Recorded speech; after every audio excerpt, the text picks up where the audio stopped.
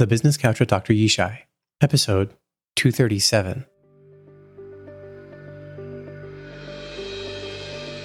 Welcome to the Business Couch with Dr. Yishai, where we talk about applying high leverage psychology in your business and life. I'm your host, Dr. Yishai Barkadari, licensed psychologist, private practice owner, speaker, executive coach, and consultant. I became a psychologist to learn how to leverage psychology and help others do the same. For over a decade, I've been tracking how psychology gets in the way of smart and results-driven people. For years, I've developed frameworks and tools to help them leverage psychology instead to launch themselves forward. It's my mission to share my hard-earned lessons with you so you can launch yourself forward too. I can't wait to talk high leverage psychology with you so you can learn to take higher leverage action today.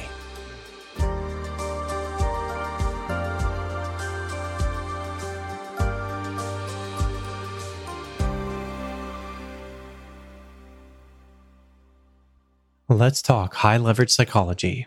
My goal is to share ideas, frameworks, and insights you can use to leverage psychology to accelerate your success. Last week, I talked about leveraging frustration to help you overcome obstacles. Today, I'm talking about how to tap into and amp up excitement to skyrocket motivation and our willingness to do what it takes to accomplish our goals and make our dreams come true. What would you say if I told you I could grant you the power to generate excitement instantly? Would it excite you? Let's dive in then. I'm going to start with a definition for excitement. At its core, excitement is often defined by increased energy, enthusiasm, eagerness, and willingness to act. But that's just labeling what's happening on the surface. We're going to plunge even deeper into when and why excitement shows up, what it's trying to accomplish in our brains as an emotion, and how you can leverage a deeper understanding of excitement to engineer the elusive emotion and even amp it up. In psychology, excitement often includes anticipation and physical arousal. What that means is your brain on excitement is predicting something great might happen and then revs up your body to maximize your chances of having the best possible outcome. So let's take a really basic example here. Imagine your favorite artist or band is having a concert an hour drive away from you, and tickets are going on sale for a couple $100s a pop tomorrow. What's happening in your brain and body? Chances are, right now you're visualizing how great it would be to go. And you might even be mentally preparing to make sure you grab your tickets and make plans to get there to make sure you don't miss out on all the fun. As a counterpoint, imagine a terrible band is playing music you just can't stand right down the street this weekend. Are you imagining how great it would be? Are you willing to spend a couple $100s to go and listen to them? Would you even go for free? Probably not. You might even be planning on avoiding that street for the entire weekend. So what's the point of excitement? Excitement is how your brain tells you what's worth investing your resources in, your time, energy, effort, money, and even making sacrifices to go experience or accomplish. The more excitement you have, the more you expect it can be awesome, and the more your brain and body prepare and push you to do whatever it takes to get you there. It's actually kind of brilliant when you step back and think about it.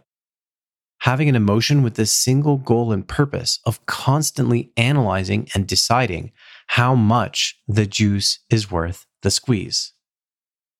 The way our brains are designed to help us adapt, make decisions, or change our willingness to invest our limited time, hard-earned money, and precious energy to maximize our gains and minimize our losses. So let's get to brass tacks here. I'm going to share an exercise you can use to hack and leverage excitement. And for the purpose of simplicity, I'm going to guide you in doing the exercise for yourself first. but you can adapt it and leverage it for your teams, your clients, or customers, or even the people you personally love the most. Here's the exercise in 4 steps. Be sure to grab a pen and paper, or open a doc on your phone or your device of choice. Step 1.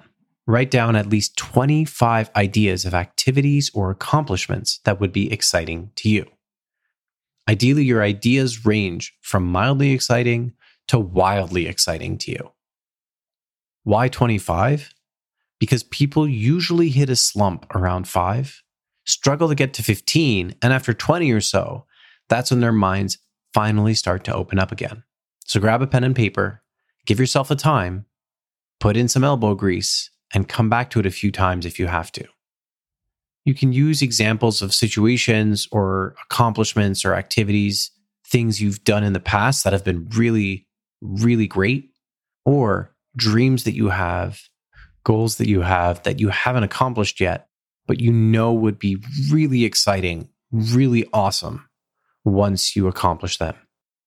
In step 2, go back over your list of 25 ideas and rate each one on an excitement scale from 1 to 10, where 1 is mildly exciting and 10 is wildly exciting. Notice there's no rating for completely unexciting or unenticing activities or accomplishments, because that's not what we're trying to understand here. Assigning ratings gives clarity and granularity to what is exciting to you. It might even start helping you think about what makes something more exciting to you versus less exciting to you. Step 3, and this is where it might get a little more tricky. Pick an idea that's a 4, 5, or 6 on your scale and ask what it would take to crank it up to an 8, 9, or 10. And I have a quick framework for 4 ways to crank up excitement, which I like to call the 4 C's to crank up excitement. The first one is concentrate the experience. In other words, make it more immersive or pure. For example, listening to your favorite song on your phone can be made more immersive by playing it on a sound system, going to listen to a cover band playing it live, or being front and center, live with the original band or artist and a full orchestral accompaniment. Just think about that difference, going from listening to something on your phone to being in front of a live, full orchestra that's accompanying your favorite band or artist. The second one is combine more fun, exciting elements together at once. Examples of this might include bringing a friend along with you to a concert or getting fries and a Coke with your burger. The third C is complement, where you add something else afterwards to make a sequence of events. Grabbing dinner after a show or having dessert after dinner are some really simple examples. If you love a physical challenge, then the ultimate complement sequence is a long, grueling obstacle course with a series of different challenges, one after the other after the other. And finally, the fourth C is capitalize or increase the stakes. Whatever is on the line, you can amplify it. It can include the investment, the risk, or the reward. Whether that's a higher level accomplishment, bragging rights, money on the line, status, or a title, game shows do this all the time. Every play or story does this to raise their stakes. And the term gamify basically just refers to this concept, adding more reward, more incentive, greater potential return for investing time, effort, and energy. Getting people more invested, increasing their sense of the stakes and the rewards really deepens the experience of excitement. I think that's a great explanation for why people get so much more excited and have a much greater tendency to buy lottery tickets when the jackpot just keeps going up and up and up and up and up. It really increases the stakes. In this case, the stakes are the reward, and it's a capitalization of that excitement that really pushes people to go and buy more tickets. But I want to be really clear here. To complete step 3, you don't have to crank up all 4 C's at once. Think of it as a toolbox to help you dial up the excitement in any number of different ways.